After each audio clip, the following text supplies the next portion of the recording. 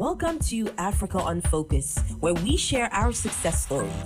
Africa, the continent, the young diaspora, entrepreneurs, influencers, change makers, and so much more. I'm Miss Abba, and this is Africa on Focus, the podcast. What's truth and all of that. And here on the show, we've made it our responsibility, let me just put it that way, to engage with the experts in the field, from doctors. We've had Dr. Sabine, we've had all kinds of people to really talk about what's truth and what's not. Let me just get Donnie in and introduce in a bit our special guest who will be talking to us on more about COVID. Hello, Donnie. How are you? Can you hear me? I am good. I am good. I'm good. Happy Independence. Thank you. Happy Independence. I Happy know Independence. that's the word for it. Happy Independence. Did you do anything in particular? No, but I did. You know what's funny about this independence nowadays? Like even you receiving let's say greetings or congratulations from non-Ghanaians. So I Yeah. have like, people just hit me up, hey, happy independence to Yeah. you, Donnie. And they're like, these are my Dutch buddies and stuff. So that's Right. always fun to have. But yeah, that's cool. Right. I haven't done I didn't do anything in particular. How about you? You know what? Me and a few friends, obviously under a COVID-proof environment, we, did a few dance moves to some hip life records and stuff to really enjoy the momentum. I think it was for us to really enjoy what Ghana music and all of that means to us, how it unites us as friends Yeah. because we're predominantly Ghanaians. Even the one who isn't Ghanaian knows, the culture and celebrates that with us. So Yeah. I think that was a way for us to celebrate the Independence Day. It still has to have some sort of it has meaning to me, but I am looking for like a way to celebrate it, where I can like Mm. make that maybe a tradition in the family or something. I'm still exploring it and understanding how I can do it besides back in the day, go to a party or a hall party or something and just, Yeah. enjoy yourself. Oh yeah. Because I was thinking probably even go to an African restaurant for Independence Day, but hey, okay, you're now stuck with COVID, so even Man, those things. man, it's But what been could it's be been nice, though, is to have let's say a Ludo night or Ludo evening with your small family if you have that okay, Ludo's game at home. So that I think that's a nice way okay, to also celebrate independence. To right. just do African or Ghanaian games, have a game night or Ghanaian something game, like right? that.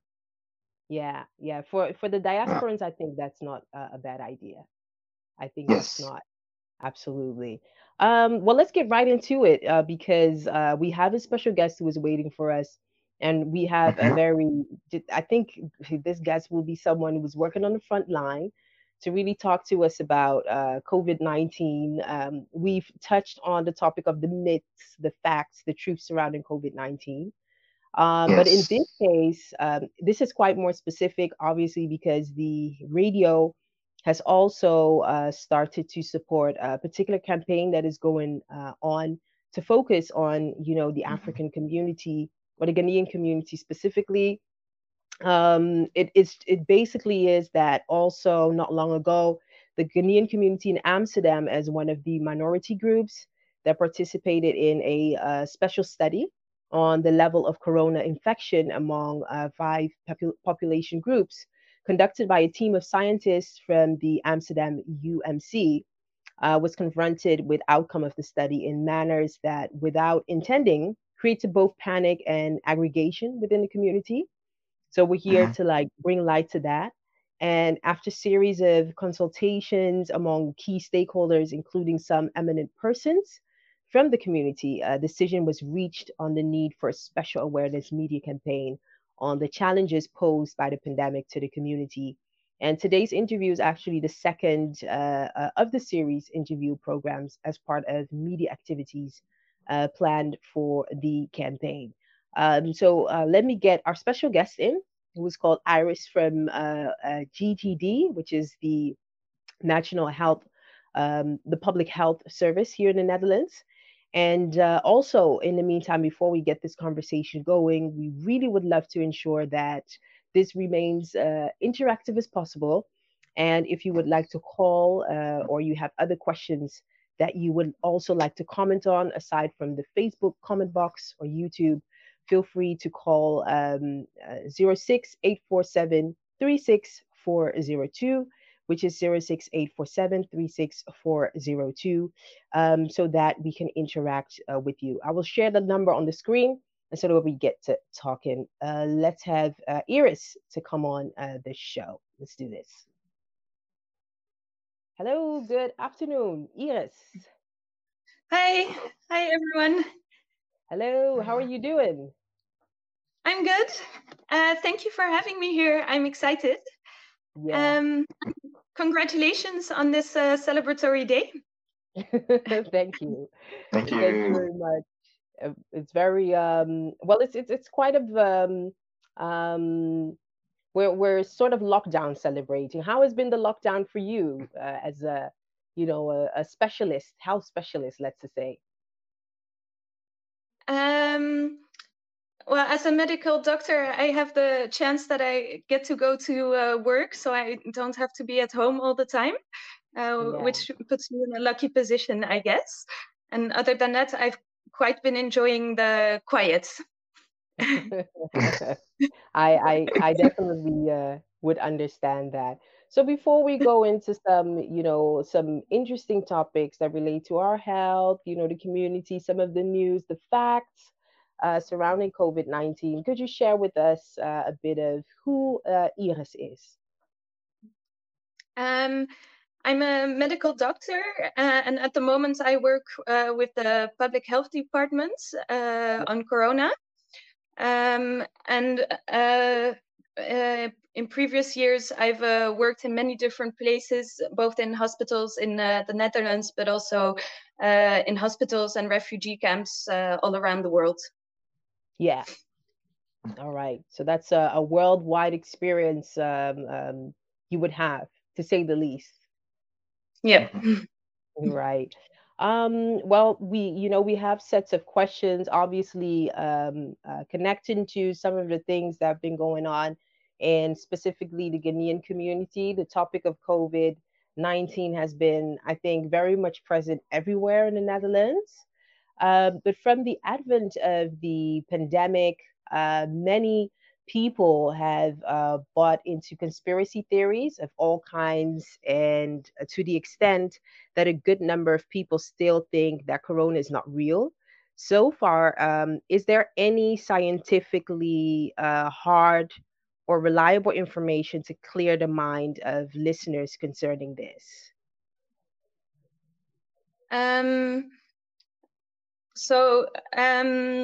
Coronaviruses have been with us for a long time, and we've known them quite well in terms of research. But probably most people have heard of, for example, the SARS epidemic before, which was also a type of coronavirus. And we know that coronaviruses are coming from animals. So at some point they jumped from animals to man. This is something that's quite common in infectious diseases. As long as there have been animals and men, diseases have jumped from animals to men. Like some diseases you might know are like the bird flu, or worse, for example, Ebola. And in the case of coronavirus, the previous ones, like SARS, we know they came from bats. So we think that this time the same thing happened, but exactly when and where it happened is something that is still being researched at the moment. We're still waiting for the results. Right. And so far, the idea is that it came from Wuhan. Yes, that's the most common theory there is at the moment. And the idea is that in Wuhan there are markets where a lot of animals are being sold. So it's a place where there's a lot of animals, a lot of people, which makes it an ideal place for a disease to jump from animal to man. Right. Right. That is quite intense. Because on a global scale, a lot of people have been blaming, oh, it's the crazy, which is it, delicacies or the type of food, of the Chinese because they eat dogs too, all kinds of crazy comments that we hear. But it's also good to know just what you said, like it's been a classic case whereby something like a virus is transmitted from an animal to a person. So that is quite it kind of gives it an idea, like, okay, even though it doesn't happen every day, but it does happen more. Let me just put it that way. And Yeah, it's in term, yeah, sorry, I just wanted to say that it's very common also, for example, in the Netherlands, we can catch diseases from our cats or from our dogs. So it's something okay, that is very common in everyday yeah, life. yeah. It's just that this case have gotten a bit out of hand. Let me just we can see that. Yeah, Yeah. yeah, absolutely. So looking at, the spread of the virus, if I even look back at last year, I think we were really in the first phase. People were very scared. It wasn't really, we weren't sure of how the disease transmits. Now we have gotten into a point where we know more, or at least that's the impression I'm getting. In terms of the spread of the virus, what are some of the scientifically proven ways of how the virus spreads that we should be mindful of? Mm. So we know that the coronavirus is a virus that likes to stay in the airways, Yeah, which is why it causes symptoms like coughing, for example. And it can spread when you breathe out droplets that stay in the airways. So when you breathe or when you speak or when you cough, you can spread these droplets that can have the coronavirus, and yeah, can go to others. And there are two common ways in which it spreads.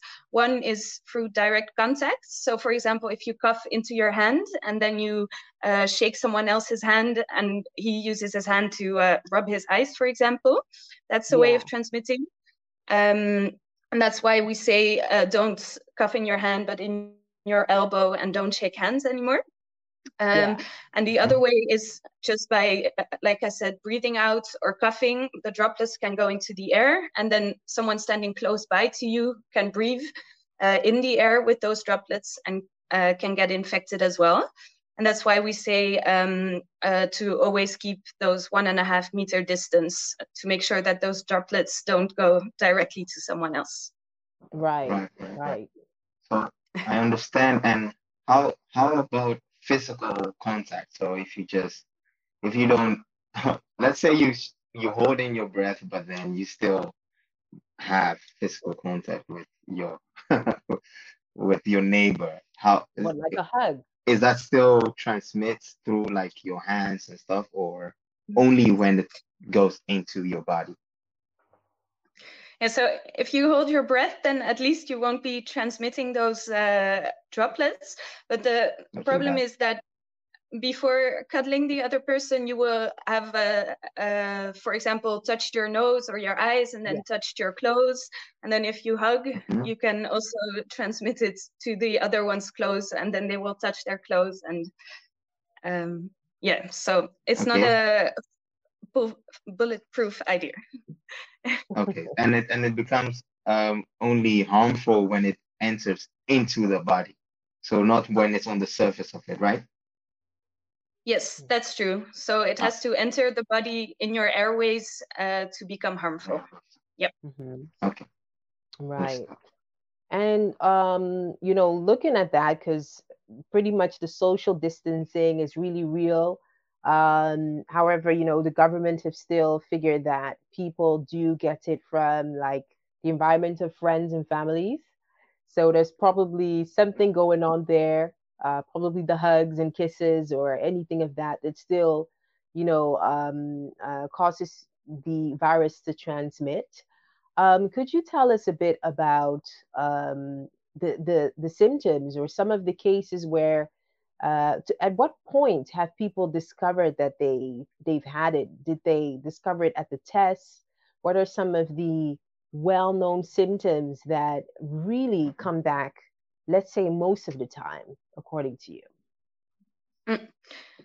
So that's a difficult question because the coronavirus is a typical virus of the airways, which means that it looks exactly like, for example, the common cold or the flu.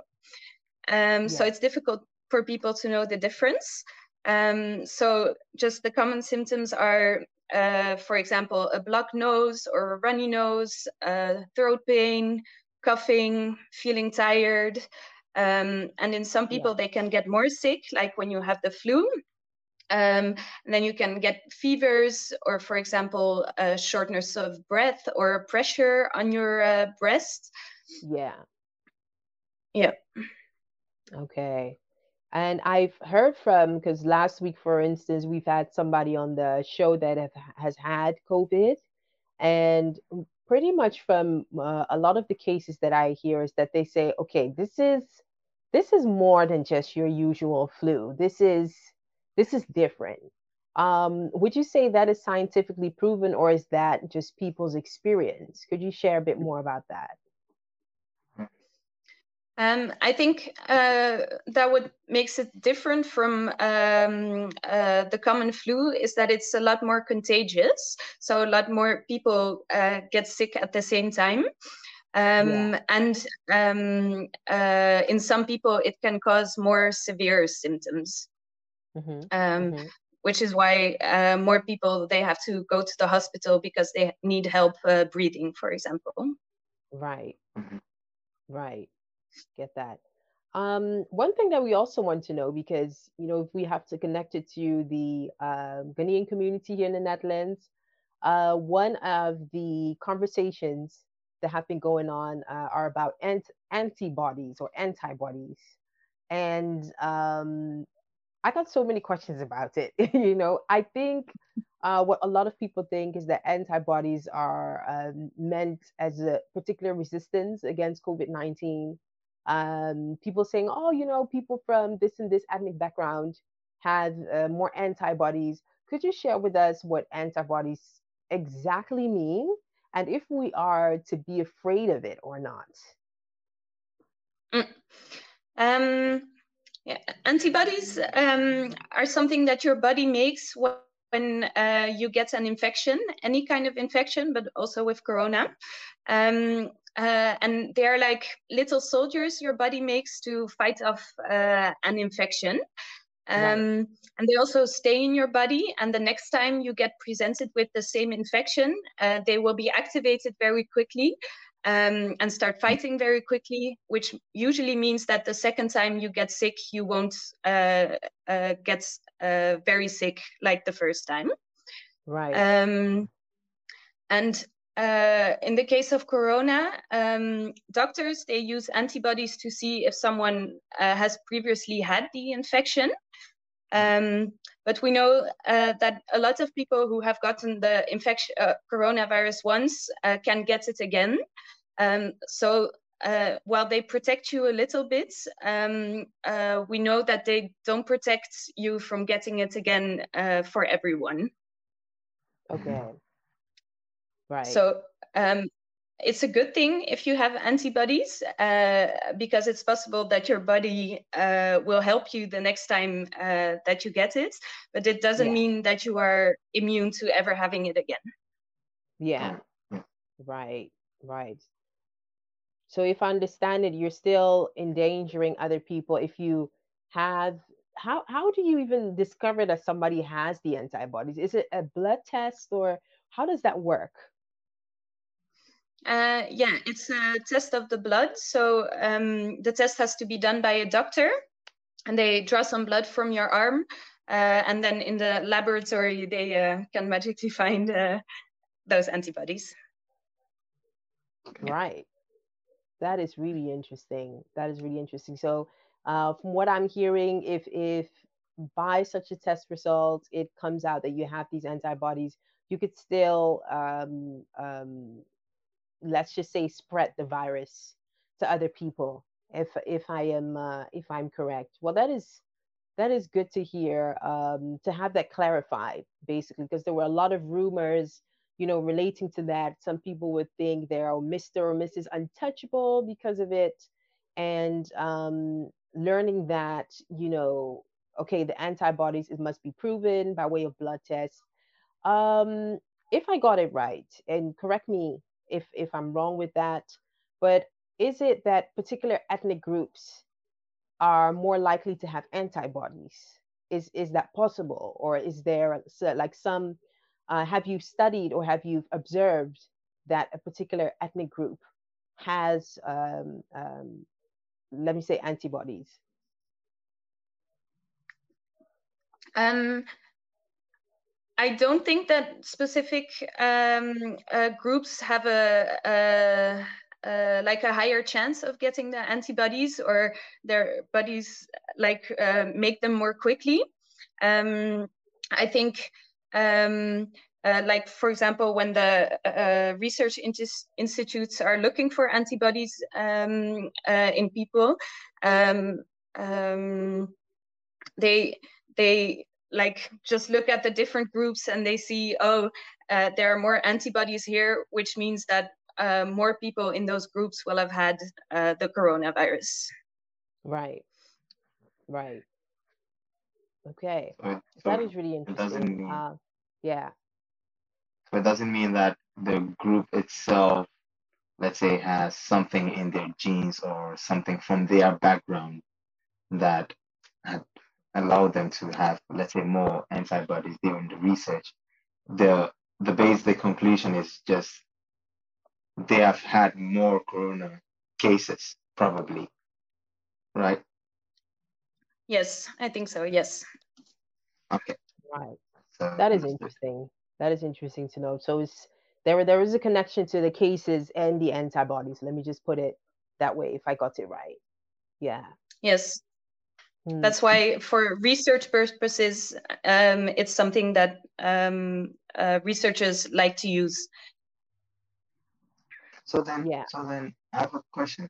Does that because the impacts of coronavirus is less in, let's say, in Africa, and yeah, mostly in Africa. It's so much less than here in the Western world or in the developed countries.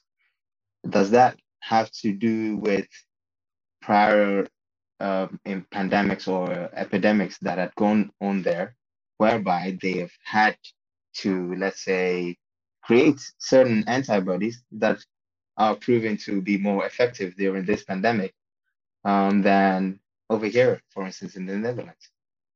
Is that also, am I creating like a link that makes sense?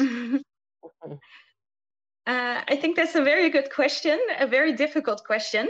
I am not sure why the coronavirus has more impact here than in other countries. But if I like make my own theories about it, I think it might have more to do with the way people live, like closely together with, for example, here it's cold in wintertime, so we like to get together closely in houses instead of living outside like in the summer. So I think it probably has to do more with that than like the ability to make antibodies. Right. But it would be, but then coronavirus would be more because people out there, let's say it's in African Ghana, it's sunny, people are out, people work outside more than they work indoors. But the infections has been so much less, and right, so then the question will remain, why is it? And I know, of course, this is one of the big mysteries or the questions in the research area for in during this pandemic, as in, why is the impact so much less in Ghana than it is in the Netherlands, for instance? Is it, yeah, I don't know. Have you stumbled upon any information that could provide a clarification for this, or is it still we just don't know? We have no idea, but yeah. Now, I have to say I haven't read any articles or anything about this matter, so I cannot give a definitive answer. Right. That's Right. All right. Well, for those of you who just tuned in, welcome to Africa in Focus on High Radio, the voice of the next generation. We have all kinds of lines of people that are listening and tuning in right now. We have people tuning in from our usual website, www.highradionl.com. Of course, our partnering apps, the TuneIn and other partnering apps. If you are tuning in just now on Facebook or on YouTube, welcome. We are talking to a health expert to really get to the bottom of, the true facts surrounding COVID-19 and how our community should be, observing them, and whether or not, to ensure that all of the rules are lived out in your household or around as much as possible. And that's really what we are talking about. We're just having our last couple of 5 minutes as we talk to Dr. Irene about, all of these topics surrounding. In the meantime, I just want to give a shout out to Mensa Gary, who is listening through Facebook. Feel free to share it online, of course, so that, our community hears about this the most. Also, shout out to Don Alvis and John Royals, who says our traditional medicine are keeping Africans alive. All right. Well, we will have to ask you some more about that really soon. And I think that also reflects a lot of the hope and the faith that, Ghanaians have. That's also one of the reasons why we are, talking a bit of more of the scientific side so that we could, be aware of that and so much more. Dr. Irene, what I would really like to know is, starting from this period, it was like, oh, children can't contract the virus. So still, even in a lot of the measures that are taken, some of the primary schools are open and all of that. Is it still so that children can't contract COVID-19? What are the facts surrounding that? So in the beginning, we saw that children didn't become very sick from corona. They only get very mild symptoms. And that's why we thought if they don't get very sick, probably they don't spread it as much either. But then when the schools opened in September, we saw that actually in schools where parents would test their children when they had symptoms, that they actually did get corona, and they actually spread it a lot either. So there were many schools in Amsterdam that had a lot of cases with corona. So now we know that children actually do contract the virus and can spread it as well, although less than adults. Right. So is it that, so just to interpret this in more easily, can we give a child a hug at this moment, or we should rather keep that to ourselves? I think children need hugs, so don't refrain from hugging children too much, but maybe try to stay closer to the children that are in your own surroundings, and try to keep a bit of distance to children that are a bit further from you, because it could be possible that they can cause you to contract the virus. Right. Okay. So they're still transmitting it. That is really interesting.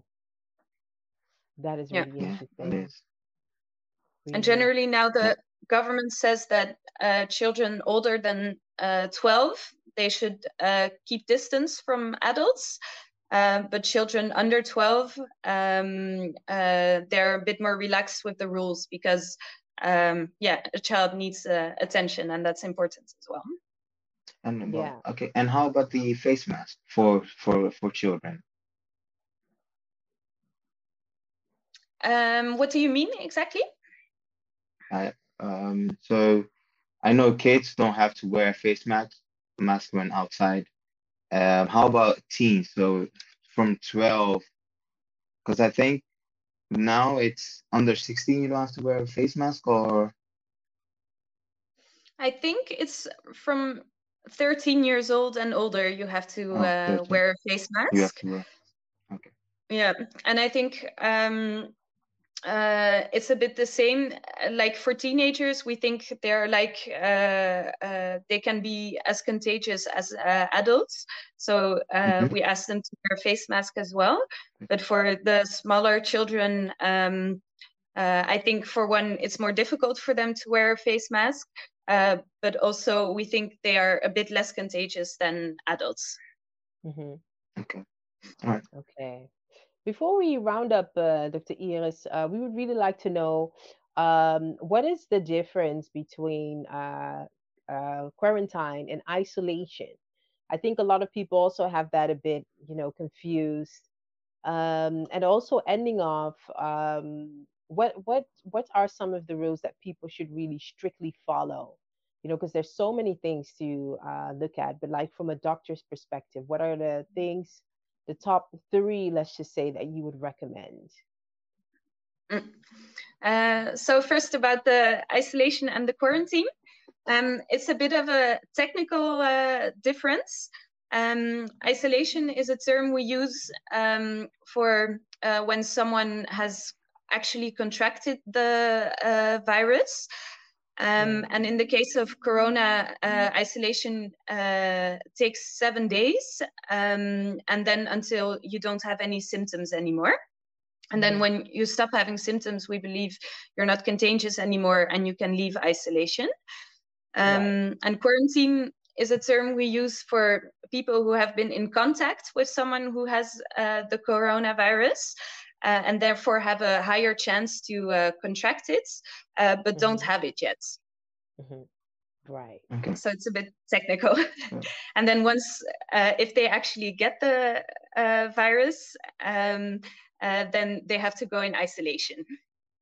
Okay. so if I understand it, the quarantine is it's a provincial um measure, Yeah, and yeah, when you caught it, exactly. when you catch it, you have to go in isolation. Yeah, Perfect. exactly. Understood. And we are, in our advice, we are a bit more strict. If you have to be in isolation, we say you really have to stay in your room and don't see anyone.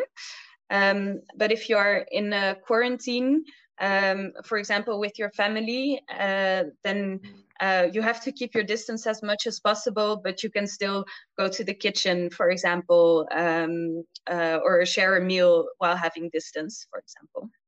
Right. Right. Hmm. And then And And the uh, okay. the top three. yeah. So I think the most important thing is to always keep those 1.5 meter distance. Yeah, because I think that's the most effective way to stop the spreading of the virus. Um, and then the second thing I think is to stay at home if you have symptoms that could be corona, because then the chance that you have it and that you can spread it to others is quite high.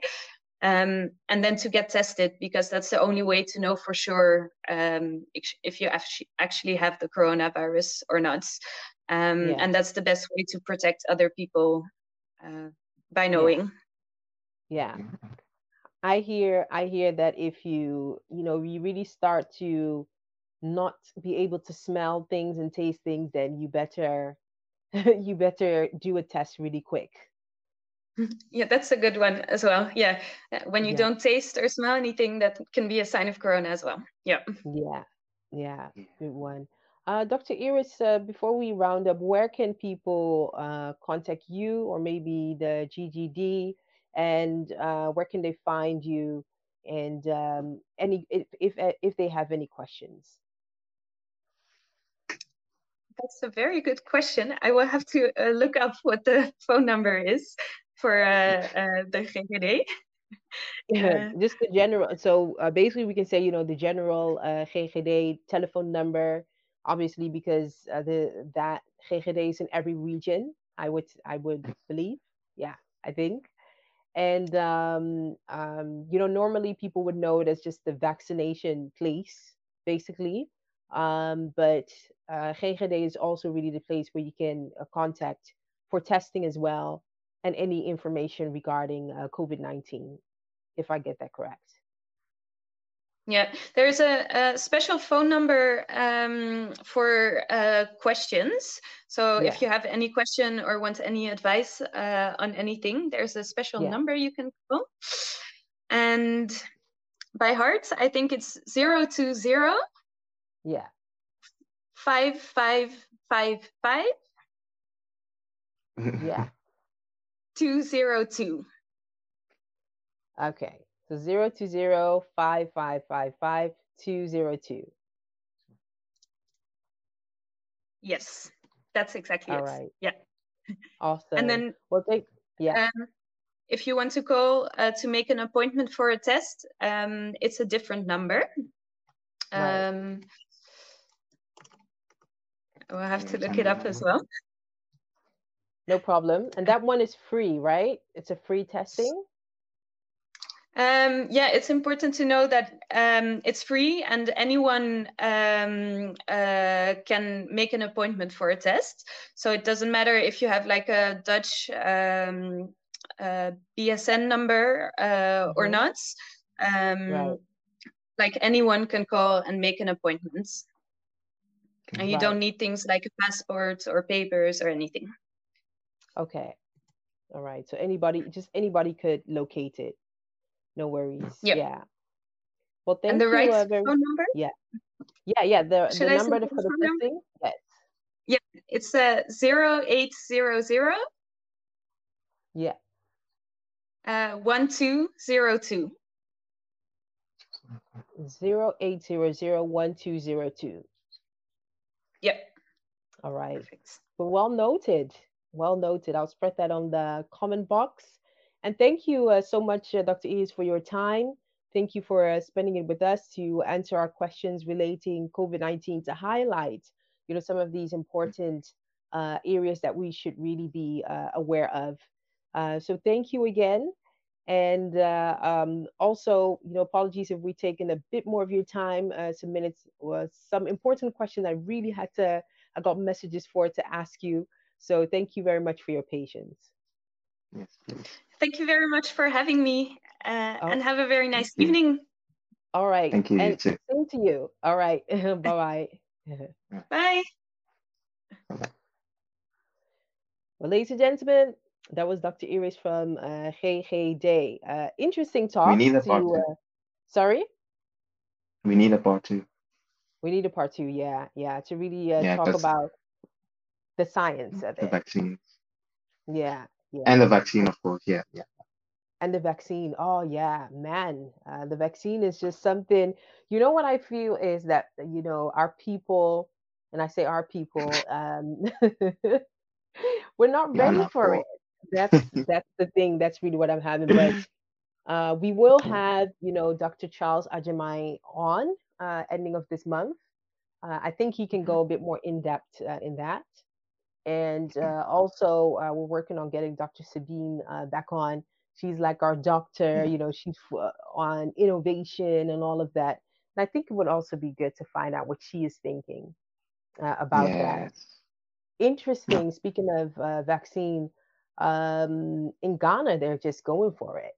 Just the president, he has taken his, nobody can tell him, oh, well, why don't you take it? He'll be like, yeah, I took it. You know what I mean? And his wife took it. Some of these influencers have taken it as well. Claudia Lamore, I've seen Jessica, the presenter, Jessica Opare Safo. I think I say that well. There was an interesting video of hers that I still need to watch. She shared that, which was the signs that she had on after getting the vaccine. So I will share that with you. We should definitely we should definitely have a look at that and look at whatever these signs are. And I think that for a lot of people, they do experience some just some symptoms, Yeah. That's what I'm Mhm. hearing. Yeah, and some say that is really what it is. Um, Shout out to some of you listening. Mensa Gary who's saying, and they have extended evening clock again till 30th of this month. Headache in Kwa. Really? Oh man, they haven't officially extended, but the Oh, rumor has it, and most of the time the rumor is true. mm, boy. um, I don't know, man. I really don't know. What do you think of this lockdown? Does it bother you that much? Um, we just have to get through it. It doesn't really bother me that much, to be honest. And I think it was even the question I wanted to ask, like that, does she feel that the Mhm. Dutch government has been, yeah, more, let's say, reactive? So that has caused her to Reactive, yeah, suffer more on this, during this pandemic, or are they actually on time? Because yeah. compared to other European countries, this evening, this curfew should have, been reinstated, October, like let's say from October already. But they waited, yeah. um, because like Belgium, they are experiencing some freedom now, but they went into curfew October, Over six so months. that is, Yeah, yeah, so that is something on yeah, the list to see, okay, which strategy would have been better. yeah. But yeah, we definitely have to go through this curfew. It hasn't been long enough. Till March, till end of March. Okay, maybe they will probably even extend it even more, because the numbers are looking good. Like I said last week, Right. the numbers are looking good. The cases are going down. The death numbers are also going down, and that is partly due to this curfew that we having, right? Yeah. So yeah, it's going all right. It's going good. So yeah. Right, right. But do you think that, they would be like, oh yeah, the numbers are dropping, let's just change. Do you think that I have to agree with you. I think that would be prolonged, but I'm just more concerned of how the average Dutch mental is going to accept that truth. But Miss Alba, they already did. Um, They I didn't. They think went crazy. Oh my gosh. Remember when lockdown was introduced? People went nuts. they did go crazy. And when curfew got introduced, that's when they start rioting and stuff. But here's Yeah. the thing: the you because the first part of your question was, do you think when the numbers will drop, ease they'll maybe uplift the curfew? But they tried doing this method of, if the numbers go down, that's when we're going to make you lose, and then they eventually had to pay for it. Like I Right. think last summer, right? Was it last summer where things Yeah. were things were Oh, slightly were going a bit, yeah, right, and but the numbers were looking good people were ish, ready to and party. then That they is were what like, messed it up. you think so? It was the parties I that messed remember it the up. beach sides. Do you remember that? The first one of these first days when the heat Yeah. came up. Wow. Yeah, I do remember. I do remember. But the government allowed it, right? So, and that's what, right after the summer, look at the terrible numbers that we ran into due to that little space they gave for traveling and all of that. Like Oh tourists yeah. were coming to Amsterdam from Yeah. Spain, where it was very severe there. You were allowed to travel without doing a test, remember? So Yeah. that happened because the numbers were kind of like dropping. So they thought it was going down, and then nah, it just Yeah. came back up. So I think this time they'll just hold it as long as they can, and they'll hold it like with the vaccine. So the vaccine numbers go up, that's when they probably will loosen the things up. But they won't go, okay, the numbers are dropping. Yeah. So okay, we can end the curfew and then have, nah, I don't think they're gonna Right. do it. Yeah. Right. Oh man, fingers crossed. Fingers crossed. I have to say, I didn't mind the being indoors and stuff. I really didn't mind. I feel like It brought me to a whole different rest. You know what I mean? That's just pretty much how I see it. But yeah, I just feel bad for the restaurant owners. You know, Yeah, and that you is know that those. to the small Yeah, businesses, the barber shops, yeah, the physiotherapies, yeah, the massage salons, the pedicure, manicure, all of that. Those small businesses that you literally do to save your money, to support your family, even to support yeah, your dreams. yeah, All that just shut down and there's nothing else you could do. Finding yeah, another job is hard enough yeah. in regular times, but then during this pandemic, so yeah, it has been very, very, very stressful. And our Yeah. regards and support goes out to those who have lost their jobs and to those who have Family lost their members. Yeah. their families too. Yeah. Family members. Yeah, absolutely. So for those of you who are listening, how is it at your end? Shout out to John Royals who said at first they told us kids can't get corona and now they can get corona. Wow, what a headache. Yeah, it's Hmm. that's really interesting. That's really the part that I'm like, okay, so what is it? You Yeah. know what I mean? Because for 12-year-olds or people till 12, kids till 12-year-olds, they can pretty much be cool and do what they want, but for the Yeah. rest of it, I'm like, where do you draw the line? You know? So that is Yeah. yeah, I must say it can be quite confusing as to what to do in that aspect. We would really like to know how COVID and its measures and stuff is at your end. Wherever you are listening from, raise your flag. Raise your flag, share your location with us if you are tuning in from Facebook and you just spotted us on your timeline. Make sure that you Hmm. follow High Radio on Facebook page, or you follow the page at least so that you stay updated on when we come on the show. Let us know, how it is for you. If you are listening to us on YouTube, that's probably because you saw the Africa on Focus YouTube channel. Don't forget to press the subscribe button and interact with us as we talk some more. In a bit, we will be having our usual Let's Chat Africa panel, which is, discussion heavy to talk some more about what's going on in our world. Happy Independence! I'm saying again, and I've dressed all festive for the season. I'm only playing, Ghana charts as we are Yeah. here.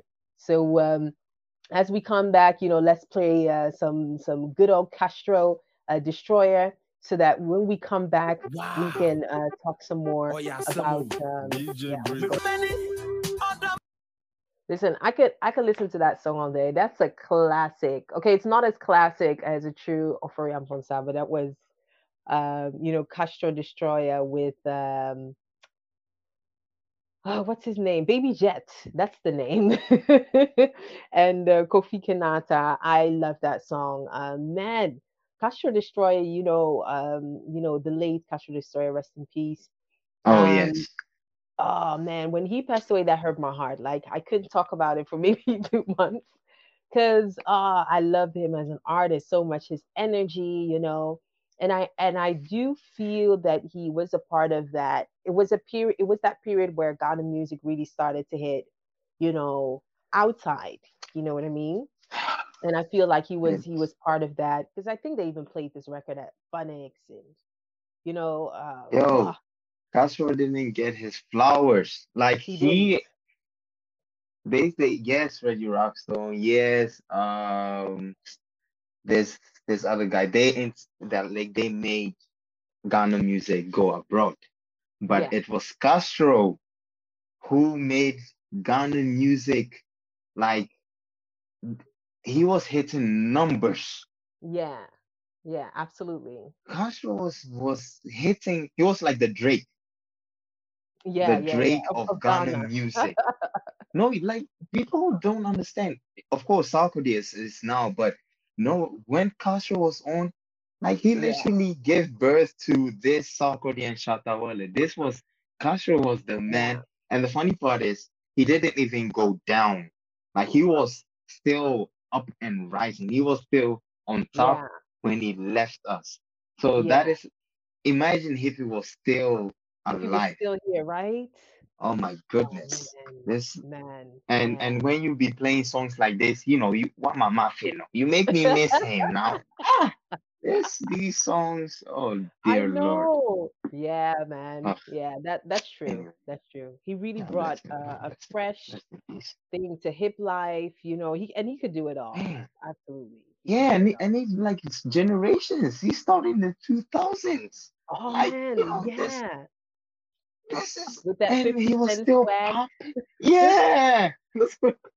Oh my God. No, Yeah, oh my goodness. Like, yeah, man. we reserve a time to talk about like Ghana music Oh, we because should.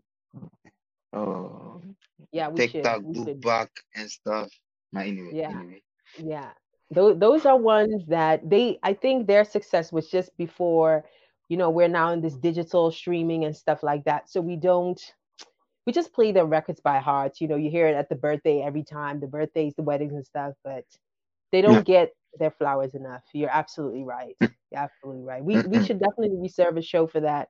And I do have a contact of some of even Sarkodie's production team, somebody that has been in the industry for long. So it would be nice to, see how that one, to also hear from somebody that's really there, how the sound evolved and Yeah. what it has done to us, Yeah. as global Africans and how we drag the sound with us. That would be really interesting. Yeah, good man, good Yeah. talk. Definitely. So, Mm-hmm. welcome to Africa in Focus for all of you who are listening. Welcome, welcome, welcome. Man, we would definitely have to take the news flash that we have to next week so that we can still talk about matters rising on the continent and in our world. There is lots to talk about. um, our bi-monthly special is the Let's Chat Africa, which we should be bringing along a lot more. And Yes. where we really talk about matters rising in our community and things that we should really look out for. And Let's Chat Africa is joined by two other panelists that that are backstage already to come and have a talk to us. I haven't seen them in quite some time, so I'm really also interested in how they have been keeping up during this lockdown and all of that, because our world has been changing that and so much. African Focus is made possible by High Radio, the voice of the next generation. And High Radio is an Amsterdam based radio station that connects Africans from all over the world and the diaspora. It's Amsterdam's most dynamic satellite and digital radio station that promotes African culture to Africans in the diasporas. Subjects and topics ranging from sports, entertainment, music, culture, arts, and business. All of that is provided on these platforms. You can find us on Facebook, Twitter. You can find us on our normal website, www.thairadionl.com, and feel free to tune in. And you can also find us on TuneIn. And today we are talking about, with Let's Chat Africa, we are firstly talking about some of the topics that we've discussed in our news flash and that really dealt with, Ghana security forcing, shutting down LGBTQ office rights group, and we are really getting into our perspective here in the West, having grown up here, being in an environment that is more, let's just say, liberal than our many African countries are, and really to give a perspective on what do we think is going to work for the life that we live back home, basically. Mm-hmm. And let me just Yes. welcome Liz and Nene back on before we start talking more and more and more. And let's get this on. Hello, Liz. Hi, Miss Hello, Sarah. Hi, Nene. Donnie. How are you guys doing? Hi. Hello. Good, good. I'm relaxed. I'm relaxed. It's a good Sunday. How about yourself? Yeah, I'm relaxed too. I took a walk this morning, even though it was very cold, but it Oh helps. man, Yeah. the But how the sun was out, or in some way was a scheme. uh Yesterday and today was chilly. yeah, yeah, it's very weird because a week ago it was so sunny and now it just changed. It just switched. Yeah, Mhm. yeah, absolutely. I think this is also like a reason for a lot of people to have some sort of flu, but due to COVID, people are just refusing the flu at all. So people just don't have anything. That's really the situation as it is now. How are you, Yeah. Nene? Yeah, it's been chill. It's been a calm Sunday for me. Yes, Right. nothing different. Just Yeah. the usual Sunday chill, replanning how the week is supposed to go and all. Yeah. Yeah. Yeah. Good. Well, it's been quite a while since we've come on and talked like this. I'm really like interested to know like how has your life been this last couple of 6 months, like lockdown? How is it going with your families? What are like your general observations in terms of this new normal that we are in? How is that going for you both? For Well, me, it's been okay. For me, it's been quite interesting. I actually graduated university. Oh, So I'm like a congrats. 2020, thank you, a 2020 graduate, with all that comes with that. Yeah. So that has been it's been also a personal transition time for me this last few months. I think I've been dealing with the policies and the lockdowns and things like that pretty well. Um, in Yeah. January, I was able to go to Curacao for a while too. So I was able Oh, to be with family and connect with them. I finally all met my good. little niece after Good. 1.5 years. So that was really nice. Now that I'm back, I think because I got that space, because in Curacao, the cases are very low. So they're Yeah. opening up pretty much.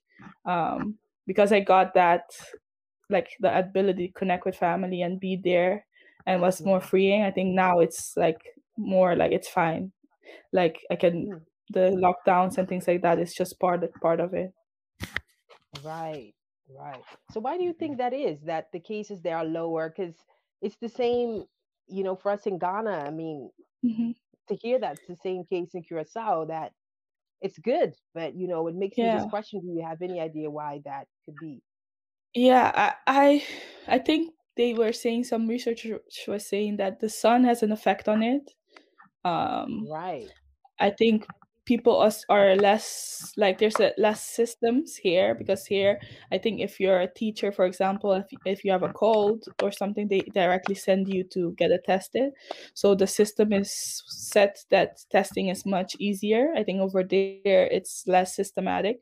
So even if people are cold or sick, they don't directly get tested. So that can also have an effect on it. Um, yeah, I don't Yeah. know, because people, it's pretty much open. Like people are hanging out. There are certain things that are still in lockdown, like certain events, because it was like carnival season beginning February, but there was no Yeah. carnival or jumping or things like that. But Yeah. still, I think there was a week or a day at least there was zero new cases. So it's very Right. different than here. Yeah. Yeah. I'm sure because they don't want to have people partying, bumping and grinding, Yeah, right in COVID. yeah, Nobody needs that. Nobody needs that. All good. Good for you, man. Going out, just going to the warm country, the motherland is it's so refreshing. I could speak speak for that about myself as well. yeah. What about you, Nene? How has it been for you these last couple of 6 months in terms of life, lockdown? well, for me, yeah, for me, aside wearing nose mask and adhering to protocols and all that, it has really been quite normal for me because I was still going to work. Yeah, most of my days I spend at work, and Yeah, aside that, checking up on families, and that's it. Nothing new, nothing scary. Also, yeah, right, right. yeah. And has work was it is remote work also a topic for you, or do you still go to your usual location to work? Yes, I still do. I still go to my usual location to work. From the beginning, it was partly home. I do most of the administrative stuff. Maybe Yeah. 2 days for administrative work, and then three days to go on site. But yeah, but almost every now and then, I'm not really used to. I'm not the sitting down type, so Right. it was quite difficult for me to really stay home, being behind the laptop. Yeah, I always want to get busy with something, get my hand busy with something, and yeah, so I end up spending like 4 days at work and then 1 day at home. Now I'm back to how it used to be. So 5 days straight at work. Yeah. Wow. Wow.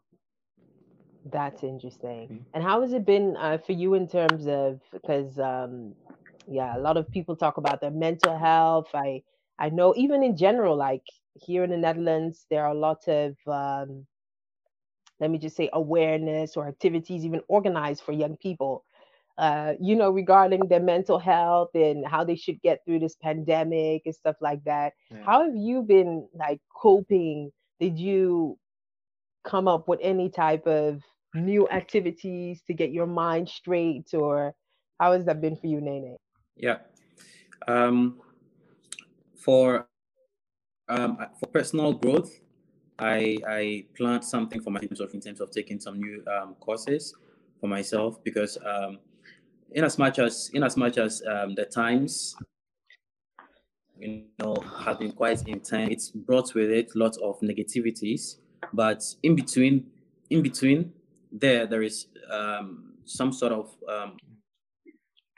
optimism because Right. during those time Right. I took the time to personally develop myself in terms of taking new course online, and then I read a couple of books also, and then also for work I tried to develop myself and then my skill, and Yeah. with family I also took advantage of the season to connect more with family because unlike it used to be always busy, but now and it's not because just at a snap of your finger you could hear of someone who was there and not there anymore. So Yeah. it was though it was quite intense, but I just stayed positive through it all, Mm. and I took advantage of the time to also think of business opportunities that this is something that during this time people have been talking about the fact that it happened a century ago and all that, and of course if a century ago, I'm wondering how many people are still living now, that Yeah. how many people are still Yeah. living when it happened a century ago.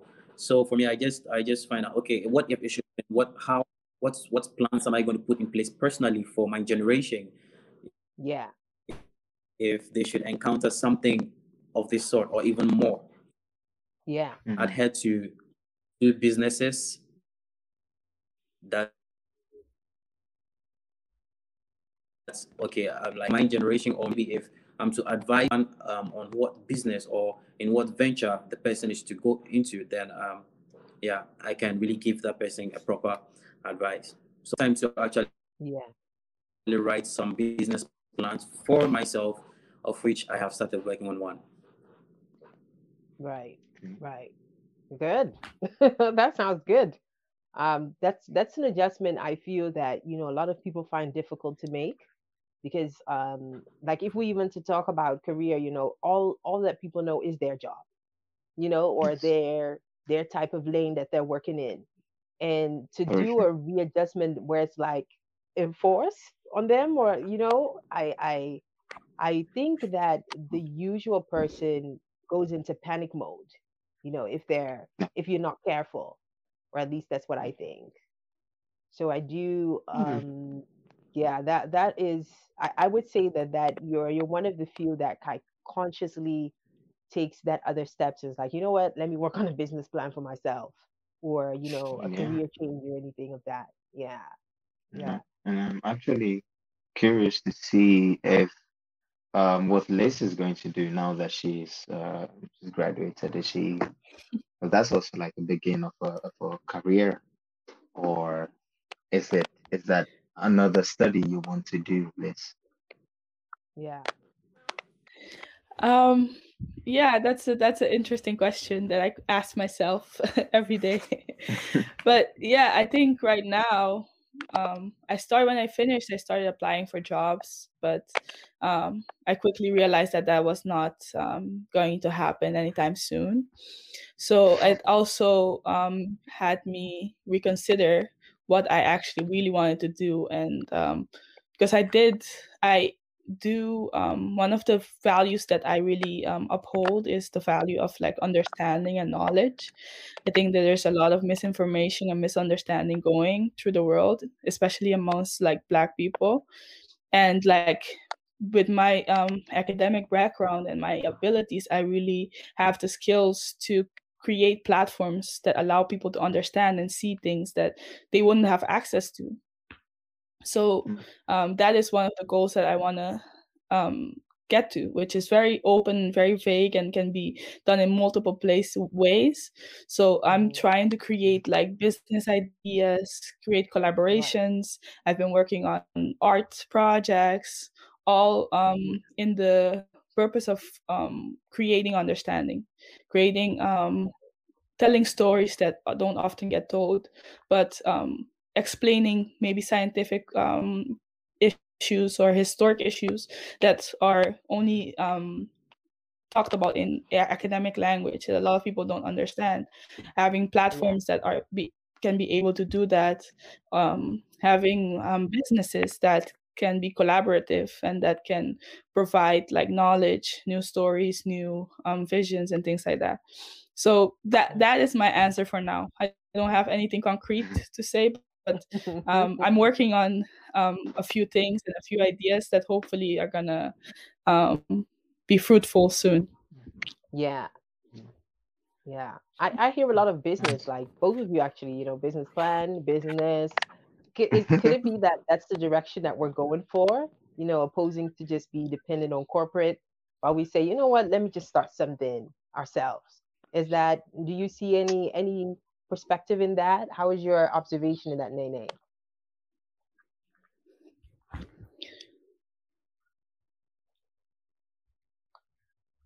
Well, I think to start something, it's a good idea to have. It's a good idea to have, but before you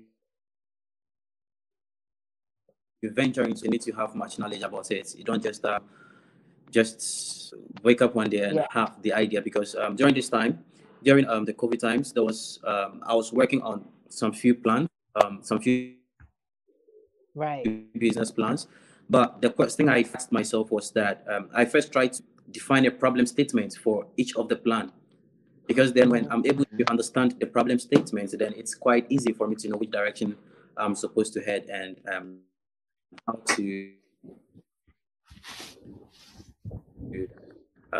satisfy. So I would say have much knowledge about it, research more into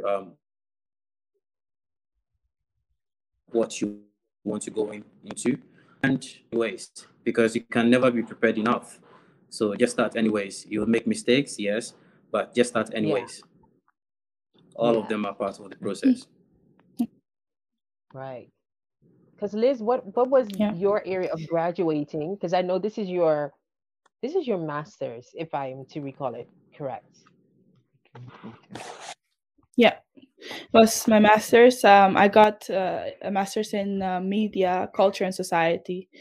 So it's trying to understand how media and forms of media, so the news, but also like pictures, text, all of these things affect the way that culture and society is connected.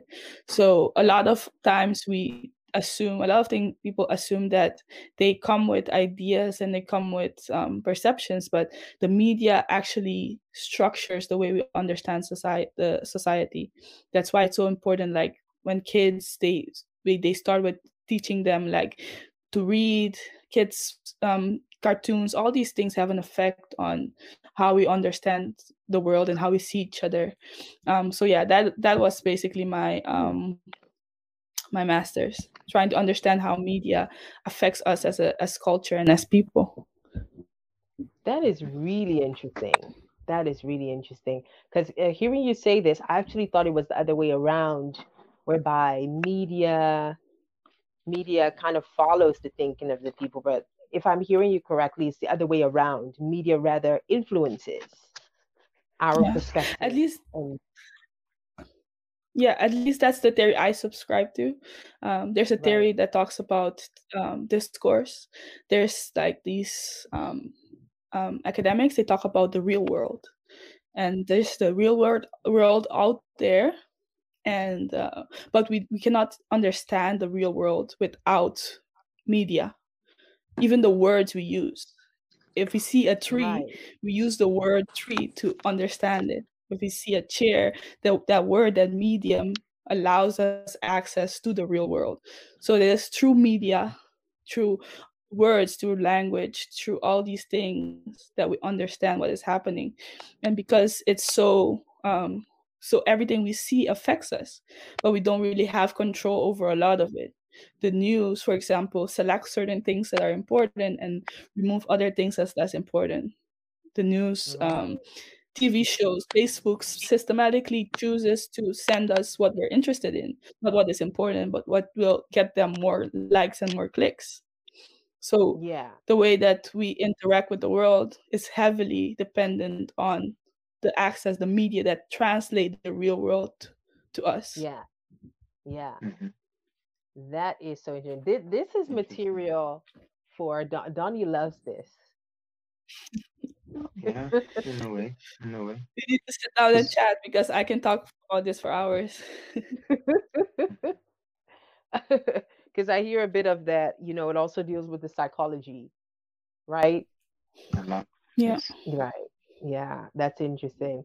Well, speaking a bit about perspectives and all of that, one of the topics that we thought it was good to highlight was, of course, this particular thing has been in the news recently, but it also, invites us to really talk about our perspective, how culture, tradition, and all of that influences our perspective. So that's it's a bit connected to what Liz was talking about, but then Liz has the media side, which also deals with it in some way. And this particular topic had to deal with it was a news flash, a news item that we talked about last week, and it really had to do with the LGBTQ coming into the news or appearing in the news a lot, especially as it relates to Ghana.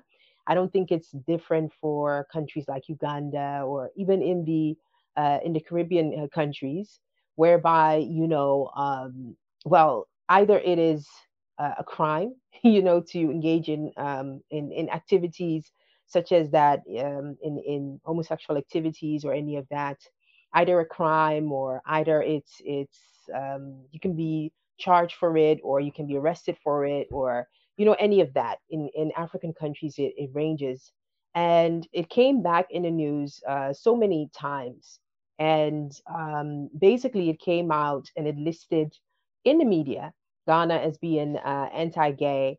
And so the question then arose a lot, are Ghanaians anti-gay? Is it the culture? Is it the tradition? Or is it, you know, um, religion? What is happening with that? And it even was taken on to the celebrity line because, Ghana's booming. A lot of celebrities come in. They signed a Mm-hmm. petition, in support of the LGBTQ community in Ghana, saying that, if the Ghanaian government doesn't do anything about it, they will, take measures, if I'm to explain that correct. So I would really love to talk about not just the fact that, should it be allowed or should not.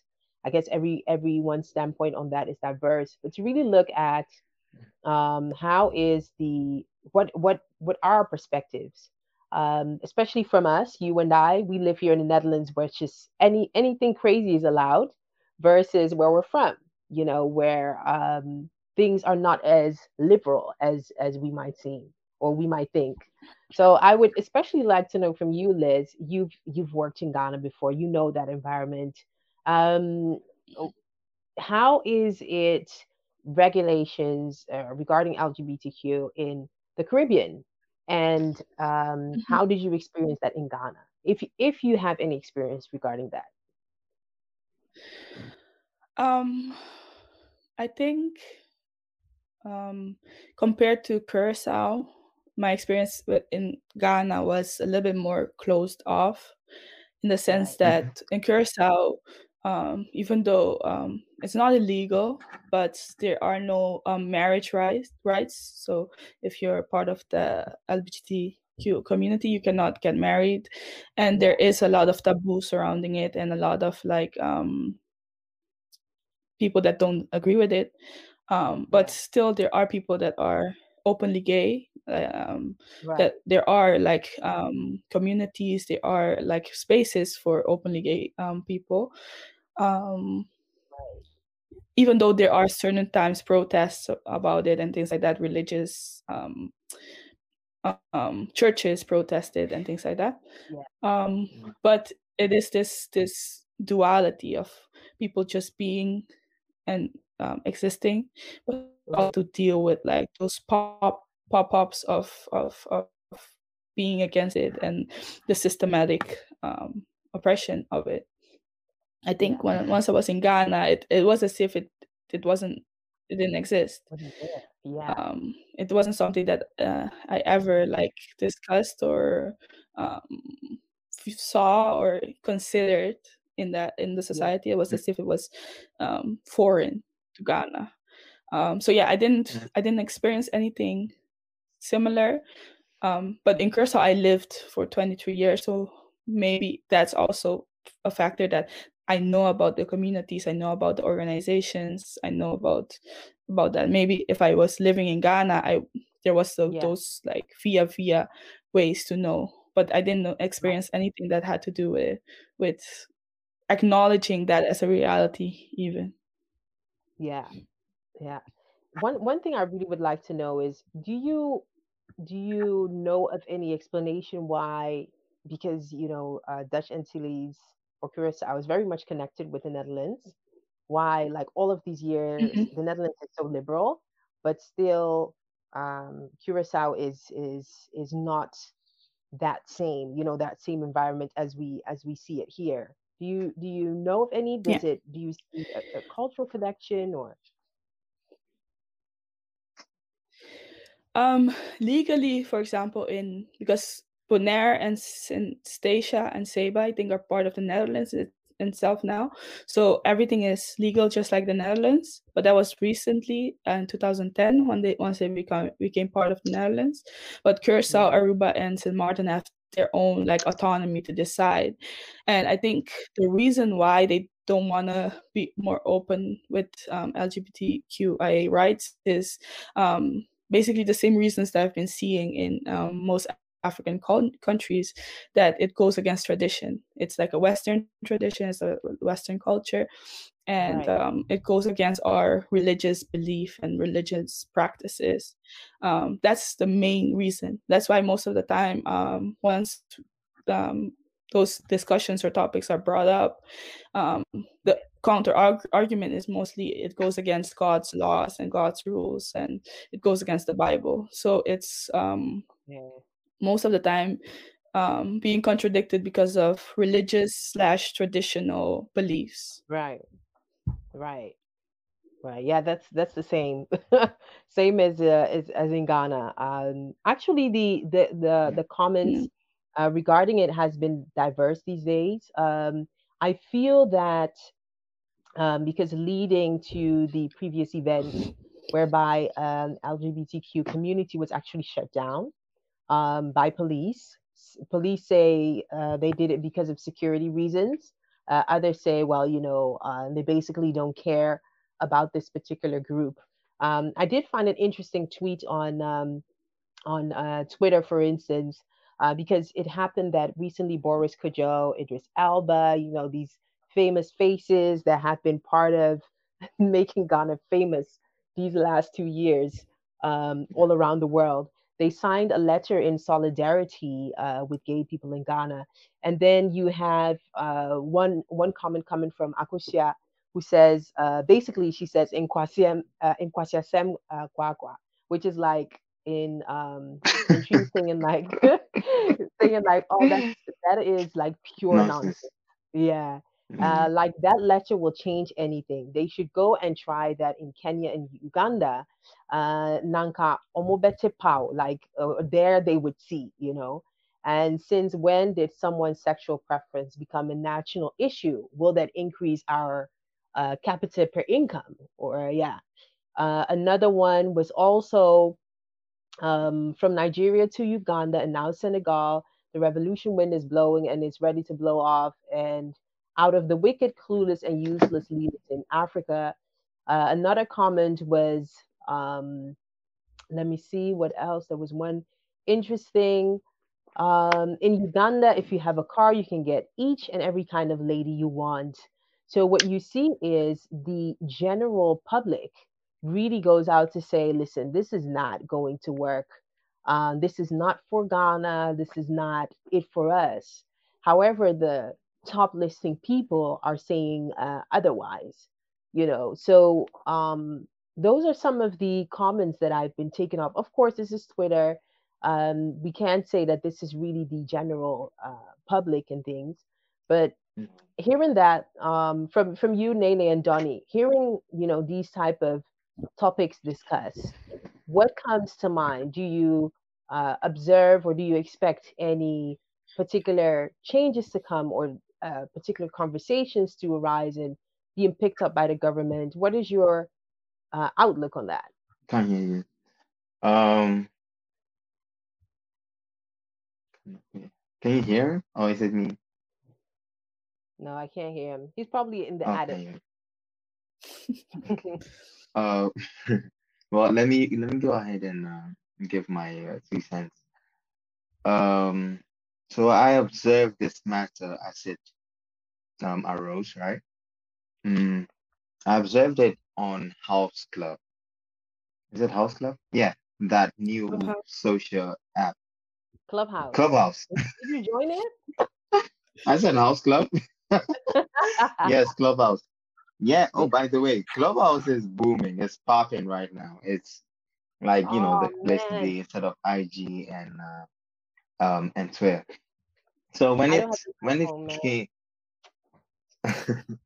so when it came on there, right, you have different groups discussing it. And I was so lucky or happy that I was on there because it gave me the opportunity to really tap into Ghanaians all over the world speaking or giving their thoughts on Yeah. these on this phenomenon that's happening. And from what I was listening, from what I gathered, is the people are not ready for it. So the Ghanaian community just isn't ready for it, and there could be many reasons for it: tradition, religion, education, where the three things are collected, right? So those things are not right, and it doesn't. And those three things do not even give the foundation or create an environment where this LGBTQ community would be accepted and respected. Right. At the same time, they also, what I did collect or know from this Ghanaian community is that if the Ghanaian government will push this LGBTQ rights and will legalize certain things, whereas the community isn't ready, then it will also feel like they're pushing it or they're pushing it onto their residents or their onto the people, which will backfire. So then the people will come and protest against this, and so it gave me an interesting look. And funny thing is, I was thinking you have a generation now, and even the generation in the diaspora, where here in Netherlands it's legal. We live with them. We know how it is to have Yeah. human rights, and how do you say it? Yeah, we know how it is to have like a human rights within your constitution or within your even your job, your practices, everything. Yeah. Um, you would find that even these people or this generation still have this idea that nah, they're not ready for it.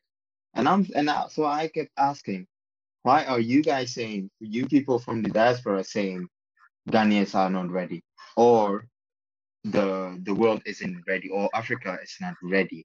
Aren't you part of the Africans? Aren't you thinking differently? Don't you feel like the LGBTQ community is owed, let's say, certain rights and all that? So that was a very, very interesting Okay.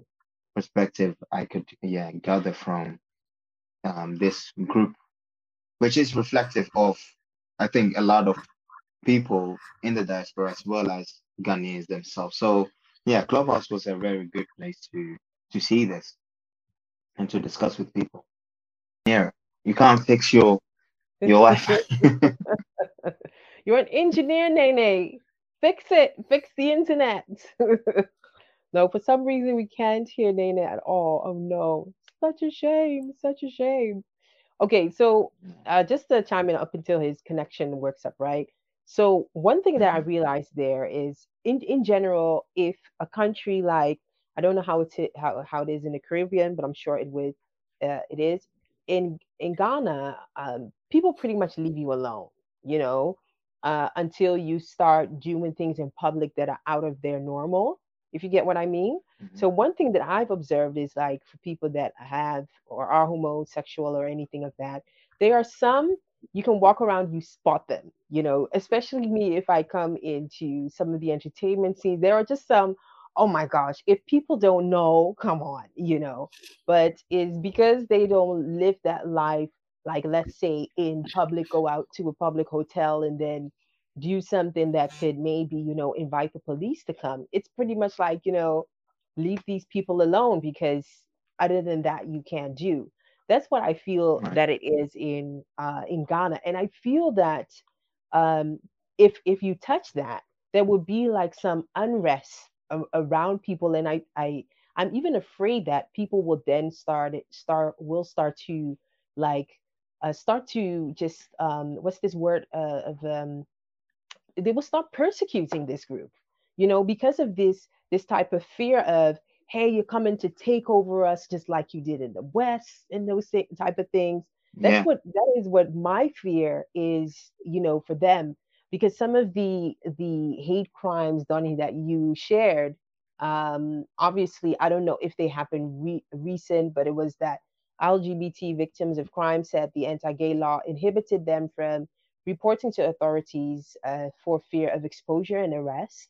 And Ghana's laws ought to protect everyone from violence, but fear that the anti gay law could be used against them, combined with social stigma, serves as a barrier to seeking access to justice.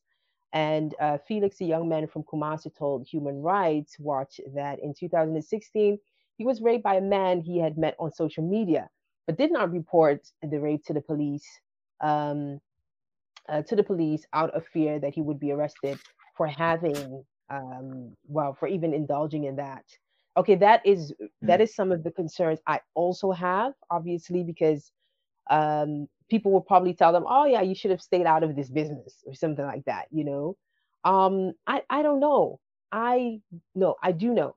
I feel that if this thing comes up, you have these celebrities come in and signing petition, which I feel does not really shake the world of these politicians. They'll be like, listen, we're here for 4 years. We're doing what we're doing. And who are you, some celebrity who just comes in twice a year or 3 times a year, who maybe has one piece of property, to come and tell me what to do?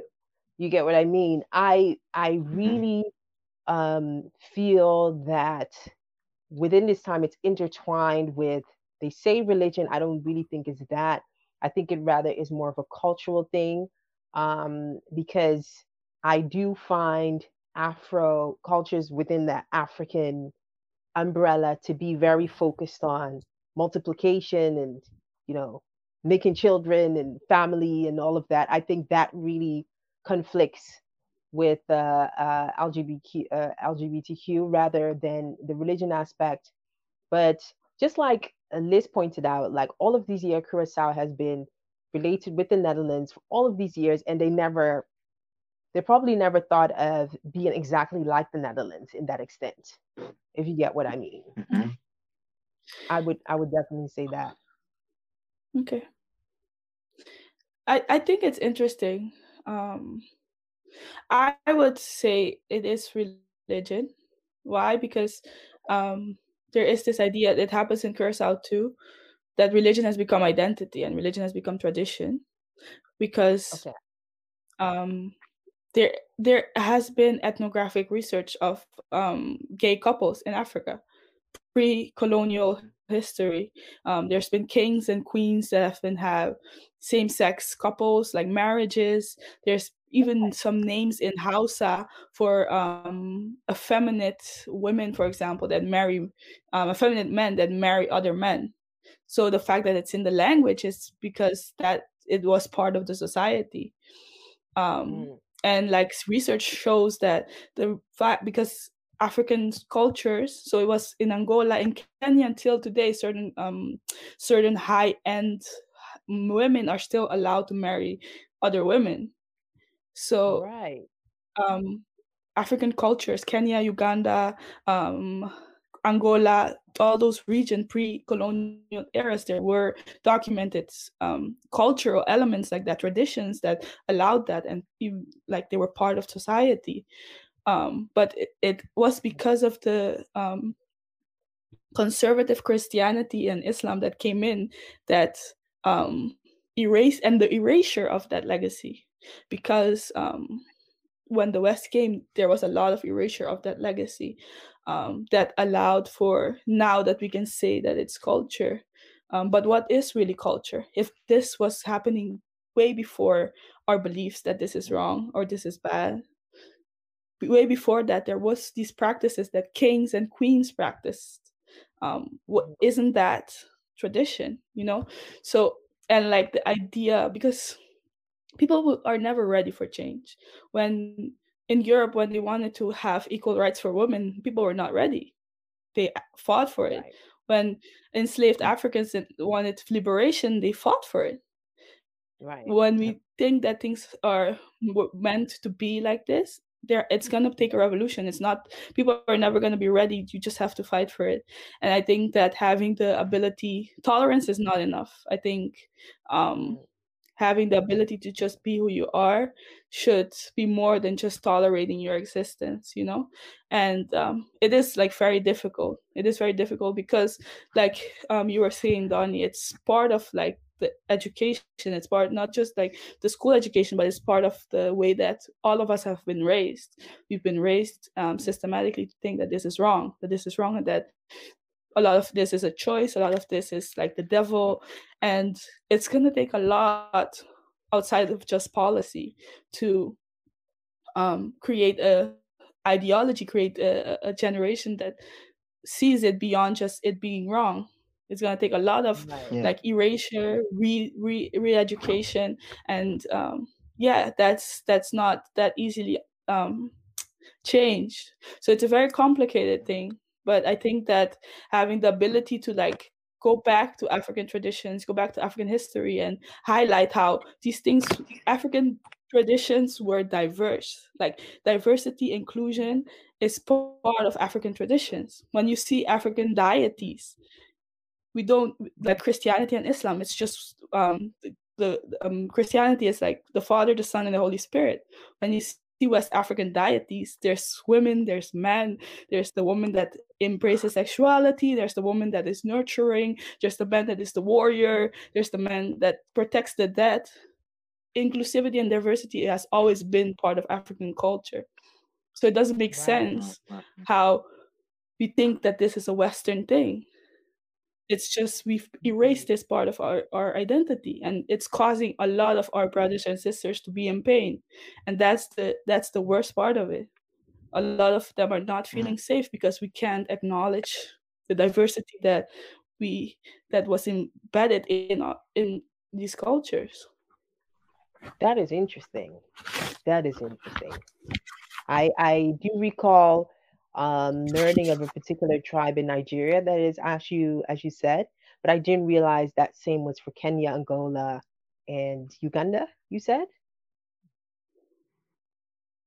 Yeah, I like there's King Mwanga, I think, from now what is I think from the region that is now called Uganda. There was a king that was married to a man. There was Queen Ninga, that is also part of a tribe that was part of that is now Angola. That also was married to a woman. There's words in Yoruba and in Hausa that talk about same-sex couples. There's ethnic groups that believe, for example, in Kenya, that the spirit of a grandfather has embodied someone. So even if you're a woman, the spirit of the grandfather embodied another woman, you're still allowed to marry them. So like same-sex marriages are happening, and it's not just because the way that Europe considers same-sex homosexuality, heterosexuality, is very limited to how diverse the African history considered it. Because one of the biggest and most interesting elements was that there was spirituality involved. It was a spiritual thing. There were certain beliefs, even in Native American beliefs, that people that were what we would call now transsexual or asexual were spirits of the gods. They were the ones that became priests because they connected with both the femininity and the masculinity. So they were the ones in charge to do like sacrifices and things like that. So it was so diverse and so interesting and complex. And now we lost all of that. We lost all of that knowledge, and as a consequence of losing knowledge, we believe what we believe now. Okay. That is really insightful. Very insightful. Very insightful. Definitely. That is going to let me research that a bit more on that level. Yeah. Thanks for sharing that. Hey, Nene, are you good? Yeah. Yeah, good. I'm good. I'm good. We're going into our last minute. I really want to hear from you, Nene. Did you even get any of the news regarding police shutting down the LGBTQ community? And do you think why? Yeah, do you think Ghana is ready for it? No, I personally I think Ghana is not ready for it, because I would say 99% of the population, because this whole thing is centered around culture and religion. And knowing Ghana it's more of a religious country also, and also we hold culture also at heart. So it's more like an introduction of something which actually doesn't conform to religion, and also something that doesn't conform to their culture. So it's quite difficult to accept such thing. And also I believe that things like this are more of private things. They are more private than it's like bringing something out of the private and making it national. So it's more like imposing your private things on me. So if you legalize this, and if this is legalized and it's being practiced, so then it's more or less like a loss in certain values pertaining to culture and pertaining to religion. Psychologically, I would say Ghana is not ready. It's not ready for it, and they are not. I don't know, but Ghana is not ready for it, and it's not prepared to accept it. Yeah. Right. And from your experience, because here in the Netherlands, all is liberal, all is free. And then in Ghana, it's well, the example is Ghana. I know in Uganda, as it is now, it's more I think they're more rough than Ghanaian countries are, or just some of the West African countries are. Some of the countries are very, very strict. They don't tolerate it. Even if there is a suspicion, they will come and arrest you. In Yeah. Ghana, there are a few of the incidents that I've heard are really more or less the example I named out, where like one person who is attracted to the same sex went and met somebody through social media, end up being raped, but he couldn't report it because then had to confess, like, okay, I met somebody for that, for to have a Mhm. date, basically. Um, Mhm. so it's not like these examples. They are more as aggressive to finding who they think is, gay, and then arresting them and things like that. Mhm. We live in a very liberal environment, and some would say, you know what, it doesn't affect any person who doesn't share that same standpoint. So why can't countries like Curacao or Ghana or something like that then take it? Um, what do you think is like some of the what are your observations concerning that? Pertaining to how easily how it's easily accepted in the Western Yeah, culture like and here, not yeah, accepted. the liberal environments that we have here compared to the ones in Ghana. Like, why do you think it would be a problem for them to accept it Yeah, like then that? again, it comes down to because yeah, because then again, it's there is something as Western culture, and Western culture also has it's different from the culture from Ghana. So when you look at the Mhm. Western culture, there are pros and cons to every culture. The Western culture is Right, quite tolerant. I would say it's quite liberal compared to the um, the Ghanaian culture. The Ghanaian culture is very strict on certain things, which has to do with this, and the Western culture doesn't actually. It depends on its perspective. It's the Western culture doesn't see anything wrong, and they don't see how it affects national development. So then we go right, ahead. And as I said, Ghana is more religious, and they're more most of their values is centered around culture. Something that has to do like it's also a cultural country. hmm, So then if I'll say what the West, yes, Western culture, and then we have hmm, our Ghanaian culture. The Western culture is quite receptive to certain things, but our Ghanaian culture is not receptive to certain things. It's quite strict, I'll say, quite strict to, and Mm. then with the Western culture, as far as it's not taking away lives, then why not? If it's not right, taking Mhm. away lives, then why not? But then, as I said, it's based around religion and culture. So the Western culture is quite liberal, and for the Ghanaian culture, it's really strict and frowns to certain things that actually devalues its culture. Yeah. Which is fair if you say that, but some would say, and I think Liz already said it. The Ghanaian culture or African culture is actually very diverse and more diverse than what we think is now the liberal Western culture. African culture, like, and also what I've collected from like readings and stuff since this issue came up is the fact that the Ghanaian community, they don't mind this LGBTQ community like being around. Why they have always been there. Like been Ghana's open. at this sport, right? So, and we all know probably someone who's gay, but we never intended to harm them or anything.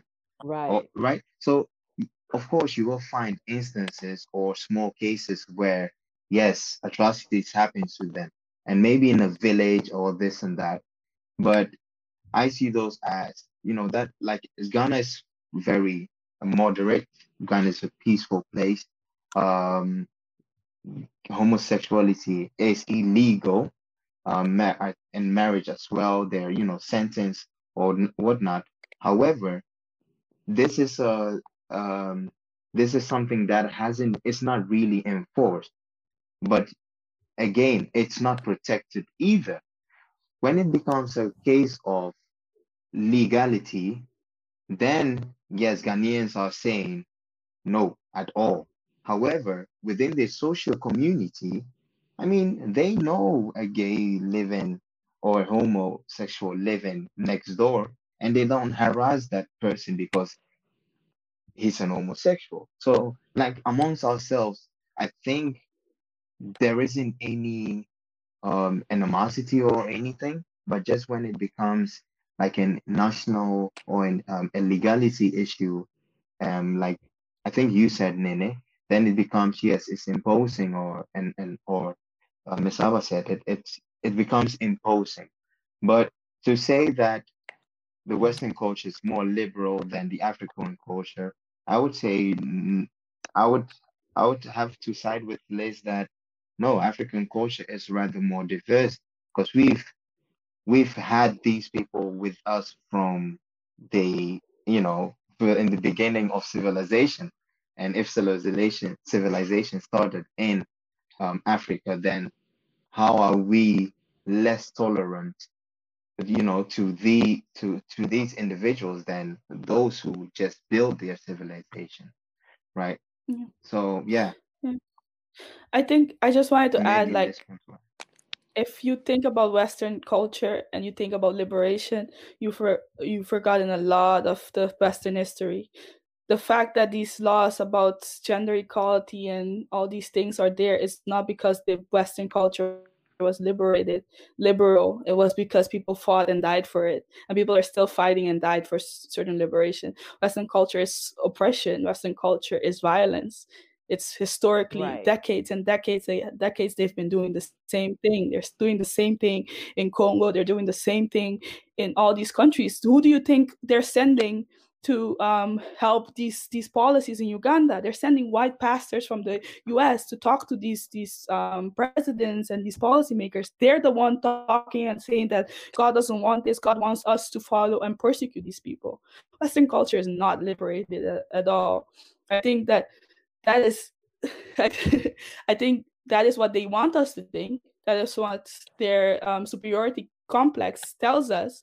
But if we actually tap into African history and African spirituality and African cultures, we can understand a more open and diverse perspective. And I think one of the things is that once people are not safe, once people are not having access to basic things, health, safety, job security, it's not a private thing anymore. It is us as a community and us as a government. People have the right to be safe, no matter who they are. Right. They shouldn't be treated, don't have safety because they're gay.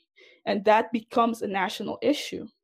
And I hope, because of the diverse and inclusive history and legacy that many African ethnic groups and traditions have, maybe we don't have to do the same, towards the same road as Western cultures, which was fighting and dying and protesting and dying and all those things to get to a space where tolerance becomes acceptance. Because it's if one person is feeling unsafe in a community, that affects a community. It's not because we talk about, oh, the LGBT community is part of the Ghanaian community. They are the Ghanaian community. It's not a foreign community. It's part of the idea. It's always been there. It's not an external thing. Mm-hmm. So how can we create understandings that allow them to exist even in our languages, even in our culture? That's why I keep saying tolerance is not enough anymore, because people are unsafe. There's systematic rape of women that are seen as gay in South Africa. Those things become national issues, and we need to do things to change that. And one of the things that we need to do, which I believe in, is creating knowledge, creating ideas, going back to perceptions that allow us to see that this is not a Western impediment. It's not the liberal West coming to impose things from us. It's things that we already have so complex and so inclusive ways of seeing it that they took away, or we also took away from, we erased from our legacy. Like in Curacao, for example, there was this I don't remember his name. He's one of the biggest musicians in a cultural music in Curacao. He has a museum and all of that in Curacao, but he was gay and he had a partner living in the 1960s. Everybody was open, everybody allowed it because he was still popular, he was still selling his music, and he's still recognized to the point that he has his own museum. But not one time do they say that he was gay. Not one time do they acknowledge that he connected to African spirituality and homosexuality, and that he was part of our society, even in the 60s. And erasures like that allow us to keep believing that, oh, this is not part of our culture. Our culture will not accept it, because we keep erasing it. We keep erasing these things just to justify certain beliefs.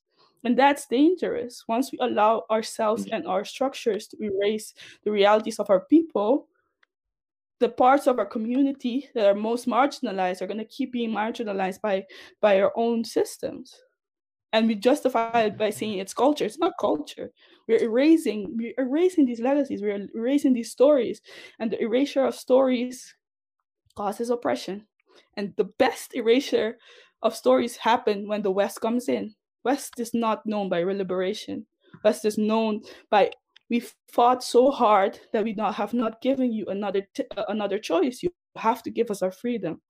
That's what Western cultures have done. So they can come and say, "Oh, you Ghanaians have to do this, well, because we believe in human rights." Like, you still have companies that are exploiting people in India and exploiting people in Africa, and you're not doing nothing about it. This is not an issue of us versus the West. This is an issue of us going back to our roots and our understanding that this is not something new. It's not something foreign. It's part of who we are. It's always been there. That gives me a lot to think about. Like, really, it's like you have to kind of reorganize. You now think of, like, okay, Africans, this is erased, so they're tapping into what's been given into them. Like, I really need to, but it does offer a good perspective, really. And you don't see this coming up in the conversations that arise a lot. That arise. I really. And it's not just African culture. Like, Native American culture have recollections of like multiple perspectives beyond like men and women. Indian cultures, Indian gods have been like androgynous and things like that. So a lot of non-Western cultures have understood that just a man and a woman it's too limited. Even the perceptions, for example, of what a woman is. There's a book called The Construction of Women in Nigeria. And they were saying like women were leaders in like what is called Nigeria now. Women were always leaders. Women were part of the community, head of communities. But once the West came, they were like only men. The assumption is that men is automatically a leader.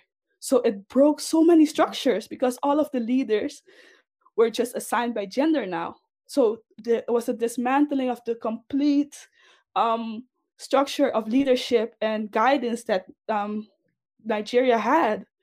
And till today, we're still upholding this idea that a woman cannot be president. They were interviewing Nigerians on the street, and Nigerians would say a woman cannot be president.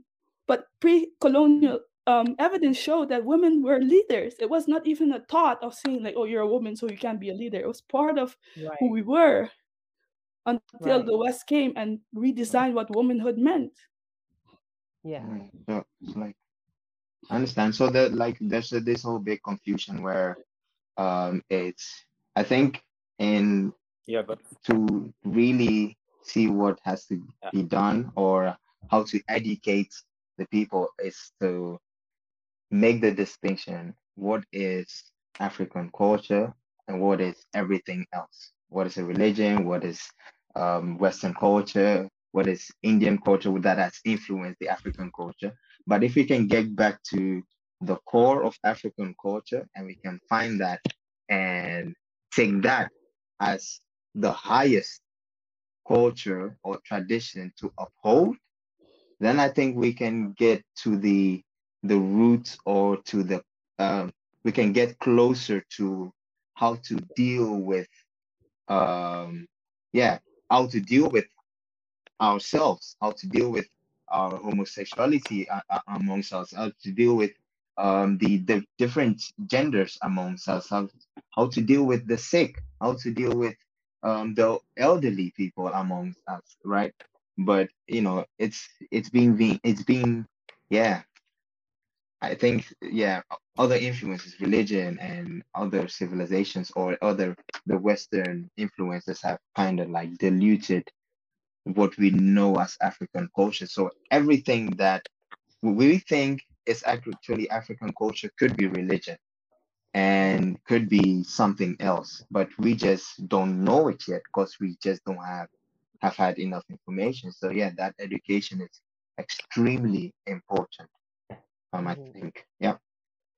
Yeah. Before we round up, Nene had Yeah. also And had something. just to add something, yeah, Yeah, but my question is, yeah, but what I want to say is, if we can culture, or we go into the core of African culture and we happen to find things, so why would it erase them? Why would it erase them now and make it look like there was nothing like that there? For me, I probably was religiously, I would say, for instance, in Sodom and Gomorrah, when this was practiced, okay, it was something which Christianity was frowned against. So that caused God to destroy Sodom and Gomorrah. That's in the religious aspect of it. But if we visit the core of our culture and we happen to why would they erase it? Why would they erase it? Not talk about it now and makes it look like, okay, because I had it, it was in which was accepted, but now it's not accepted. That is my question. Why that? Because the same forces who told you that Sodom and Gomorrah practiced, well, there was homosexual sexuality practiced Sodom and Gomorrah and got erased. And the wrath of God came upon them. Those are the same people who are now telling you how to deal with homos. Those are the ones who erased how you dealt with homosexuality within your community, and those are the same ones who are telling you how to deal with them now. I don't know. yeah. I think. I think there's an important thing. Knowledge is power. And if we think that knowledge is all like accessible, knowledge is always controlled. We are always, because we cannot access everything at the same time. So there are systems that tell us what is important and what is not. And there are also systems that erase certain elements that affect identity. We've seen it with Black people. Black inventors have had their ideas taken away from them and their names have been erased. Black women, for example, in the Black Panther movie, when we talk about Black revolutionary in the US, for example, we don't talk about the Black women, we talk about the Black Martin Luther King and Malcolm X, but the women have been erased because leadership and dominance is seen as a male thing. All these erasure happens all the time. It's not something new or it's a conspiracy. It's just erasure. Once you erase certain elements of history, you can control the narrative. It's even in the Bible that you're talking about, certain elements like the book of, for example, Mary Magdalene. Mary Magdalene also wrote about her experience with God, but her book was not chosen to be part of the gospel because that part did not fit the idea or the logic of the male dominant following of Jesus, the leaders. Erasure happens all the time. And just to add another point, culture, like I say, I don't believe in like the original culture. Like I believe in like culture's alive, it's evolving. So the beliefs we have, like Sodom and Gomorrah, religion, Christianity, Islam, all of these things are becoming part of our culture now. It's evolving, affecting who we are. But once we start combining those elements with other stories that have been erased, I think that can allow for us to deal with, because this is a very complex issue. I don't think it's simple. I don't think just highlighting these elements, like historic elements, is gonna like fix everything, because this is also an emotional thing, it's an identity thing. Because especially, for example, as me as Christian, I have been fundamentally raised to think that this is morally wrong. This is a morality issue. And once you think about it like that, it's very hard to be open-minded about it. So it's a very, very, very complex issue. But I think one step that we can do is acknowledge that erasure is a thing. History has been changed and affected. Like there's a saying that says like, the story of the lion was written by the hunter. We don't see the whole perspective, and certain elements are being removed to justify, for example, white superiority or white dominance or things like that. So if we go deeper and dig, because this is not like, these informations are not just out there, you have to go through them and understand and be open to see this research. So understanding that erasure is part of how knowledge evolves and how knowledge moves. It's part of our reality, because knowledge is power. Knowledge is power. Right. On that note, you have given me so much to research, and I think that next month we should definitely we should definitely continue this conversation. Obviously, we've gone so much over time, and really discuss about that. And I think personally, Mhm. Yeah. Yes, is the name. Well, and then well, personally, I think this is it's more of a personal choice. Yeah, it's more of a personal choice than making it or I felt at a point in time legalizing things like this is more like imposing a private something private to on me, because then it's like I'm forced to conform to maybe something that's I personally cannot accept. So it's not about you. Right. It's I believe it's a personal choice. If it's a personal choice, what it's a personal choice. So what should be kept there. Should be kept there. I think should be kept there, and I don't think even this is Right.